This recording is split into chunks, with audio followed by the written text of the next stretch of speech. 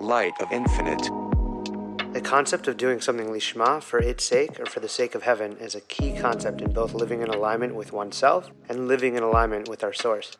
It's the inner spiritual work when done with the physical performance of a mitzvah, the commandment, that sanctifies our outer being. The Zohar stresses that ahava, love, and yirah, fear, are the two main ingredients needed for Torah and mitzvot to effect their ultimate purpose. The Hasidic concept of dirah b'tachtonim, a dwelling for the infinite light in the lower realms, is often brought down by the Lubavitcher Rebbe. It's expounded by the verse, "They shall make me a dwelling, and I will dwell amidst them." V'shachanti b'tocham. Grammatically, the text should have said, "V'shachanti b'tocho," I will dwell within it, the Mishkan.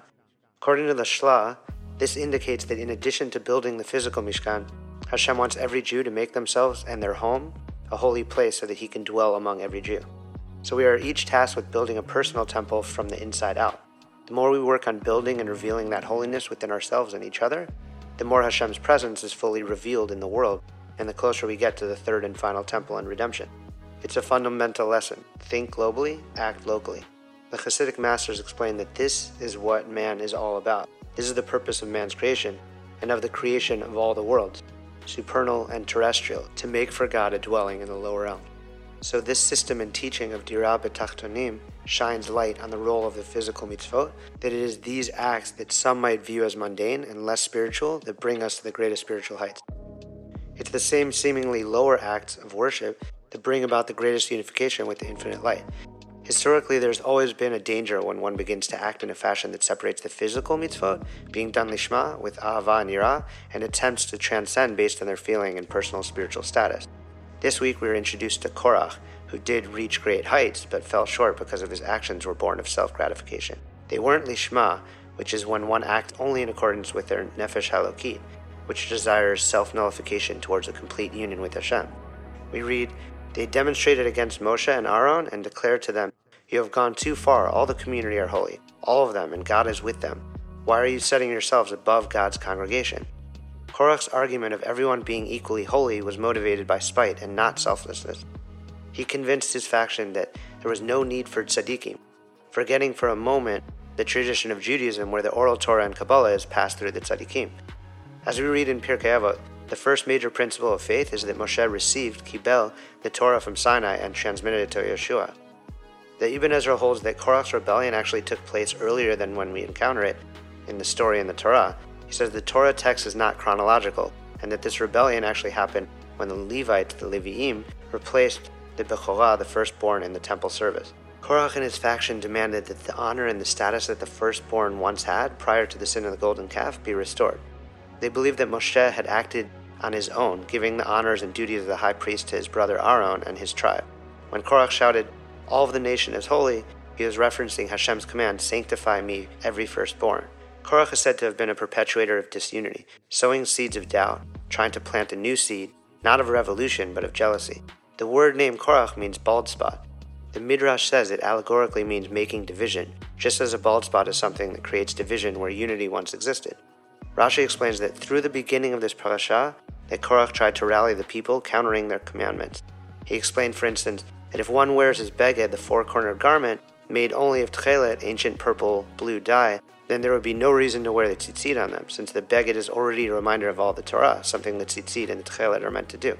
He also said that if one's house is filled with books of Torah, there would be no need to put a mezuzah up, since it already is a house of Torah. The Zohar teaches that the tzitzit, when attached to the beged, signifies yirah, fear, reverence, and self-negation. And a house of sacred text that contains Torah teachings still needs a mezuzah, the scroll inscribed with the Shema, the verse that contains the precept, "You shall love your God," and v'haya, which contains the warning about retribution, signifying yirah, fear of God.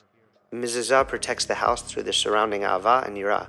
A house full of sacred text is a beautiful thing, but it's written in the Zohar, without the ahava and yirah represented by a mezuzah, Torah will not soar upwards. As we learn in Pirkei Avot, yirah must precede wisdom. In fact, it is the only way for wisdom to endure. Korach wasn't questioning lishma in order to understand and to keep the commandments in the best way. He was questioning in a way that lacked faith in his mitzvot, being divine decrees.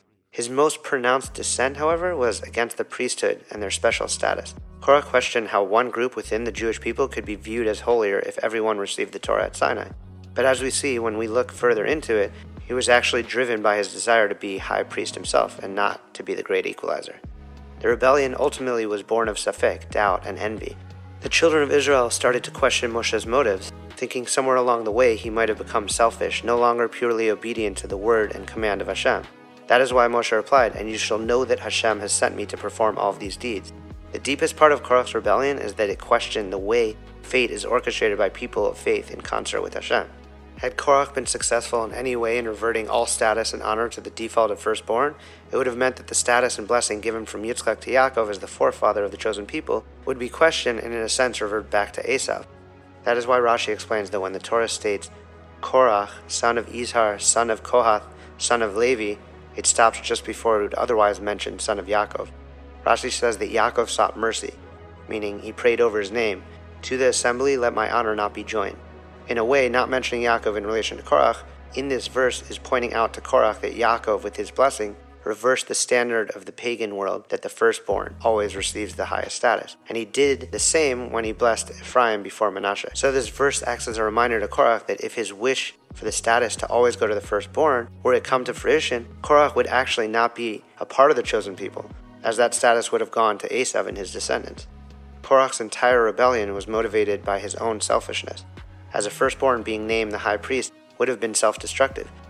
The rebellion only grew in strength when Datan and Aviram of the tribe of Reuven joined.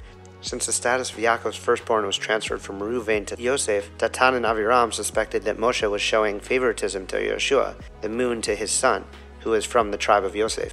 Rav Eliyahu Mizrahi in his Sefer Siftei Chachamim points out that Datan and Aviram were not firstborn and had no claim to the priesthood, and that it was only because they were neighbors of a wicked person that they were influenced to join the rebellion. This teaches us how important the company you keep really is. It could be a matter of life and death. Chazal, our sages, teach in Talmud Avot, what kind of controversy is not lishma, for the sake of heaven? That of Korach and his assembly. They say Korach and his assembly and not Korach and Moshe because Korach's assembly itself, there wasn't a consensus regarding the end goal. In fact, their opposition to Moshe was their only unifying element. Otherwise, they did not share a common goal. They all had different grievances, and after the bitterness of the spy episode from last week's parsha, they took the opportunity to unify. Their argument wasn't for the sake of heaven, but built on ulterior motives. The Zohar explains Korach's quarrel with Moshe from the verse, "And God said, let there be a firmament in the midst of the waters." The Zohar says, the quarrel of Korach and Aaron is similar to this. Rav Wisniewski articulates from the Arizal and the Zohar, the division of the water into two atmospheric and ocean water presage the division of Korach. The 7 days of the creation week manifest the 7 sefirot of emotion. Sunday, light was created and chesed became manifest, pure giving. Monday, when the primordial water was divided into atmospheric moisture, the upper water, and the oceans, the lower water, gevura, restraint, manifested. Water is naturally heavier than air, so in order for it to suspend in the air, it had to be restrained from precipitating, and this aspect of the hydrological system cycle is referred to as the firmament. In particular, however, the upper and lower waters manifest chesed and gvura, and the firmament manifests tiferet, which harmonizes chesed and gvura. This is why the work of creation involving water was not finished until the 3rd day, when the oceans were gathered in order for the dry land to appear, for the 3rd day manifested tiferet. The Lubavitcher Rebbe explains that on the 2nd day of creation, Hashem did not say, "and it was good," because the firmament division was created on the 2nd day. And it wasn't until the 3rd day that Hashem said it was good and included the 2nd day in his blessing, because the firmament had been purified, healing the division it created the day before. This teaches us that constriction and concealment creates division, leaving us with the task to reunite all the elements that were once whole. Our entire purpose is to take the fallen sparks of disunity and elevate them to their source, the infinite light itself. The Rebbe explains further that the spies incorrectly considered it a spiritual descent to give up the manna, the bread from heaven, they had in the desert in exchange for fulfilling the mitzvot. Moshe taught them that man's purpose is to unify with the earth and elevate it through Torah and knowledge of Hashem. But Korach and his assembly opposed this, stating that if the purpose is to descend from the ethereal to the concrete, then that would mean that every person has their own path to Hashem, and there would be no need to have Moshe or Aaron be superior to the nation. Korach was haughty, which is associated with idolatry, as is stated in Talmud Sota, "Lest your heart grow haughty and you forget the Lord your God." Rabbi Nachman of Breslov says that the antidote to haughtiness is to attach oneself to the tzaddik, being mindful of the fact that there is always someone greater and wiser than oneself. Instead of doing this, Korach led a rebellion against Moshe. The spies were wrong in thinking that they must engage only in heavenly matters, and Korach and his cohorts were wrong in thinking that there isn't a tzaddik that gives his spirit to all of creation. As we know, Torah is a combination of the ethereal and the concrete, of heaven and earth, of the finite and the infinite. And so we need tzaddikim and priests in order to help us ascend and spiritualize reality. Levi Yitzchak of Berdichev teaches in Kedushat Levi that Korach didn't think that the Torah could assume the trappings of this world. It was at that moment that, as we read, the earth opened its mouth and swallowed them up with their households, all Korach's people, and all their possessions. Levi Yitzchak explains that it was as if the earth was saying, if you are unwilling to sanctify me through your deeds and to purify me through your service, there is no place for you in this material existence. Man's task is here on earth, not in heaven. Whoever is unprepared for this will return to his spiritual source. Let him not waste his time here. Rabbi Nachman teaches when judgments are secondary to kindness, suffering can be avoided. Suffering comes from the power of the Yetzer Hara, the evil inclination, which is another source of judgment. Sin causes arousal of judgment, while serving God causes arousal of kindness. A person must create unity and peace between opposing sides. That is what mitigates divine decrees. The lesson, especially in times like this, is that pointing fingers and blaming others, feeling as though airing grievances while hoping for self-serving resolution, only creates division, hate, and unrest. It's only by taking what feels divided and bringing it together that harmony can be achieved. Our task is to bring godly awareness into physicality, and by doing that, every element and every person is elevated. The tzaddikim are tapped into levels of spiritual reality and divine consciousness that most of us could only hope for, which is why in Pirkei Avos it says, make for yourself a Rav, a teacher, acquire for yourself a friend, and judge every person on the positive side. Because no one is meant to be alone, and no one should think that they have all the answers. Teacher will show you otherwise. Friend will hold you accountable for the times you may feel haughty. Judging others and yourself favorably is the only way to not let the fallen sparks and division create further disunity. Redemption is harmony, feeling of spiritual alignment, while rebellion, when not for the sake of heaven, will leave the person lost, out of alignment, and maybe even feeling as they have been swallowed up by the earth. I pray that we could begin to eliminate doubt and division and usher in the expansion of an ever-broadening spiritual reality and the Mashiach speedily in our days. Shabbat Shalom. Dive in deeper at lightofinfinite.com.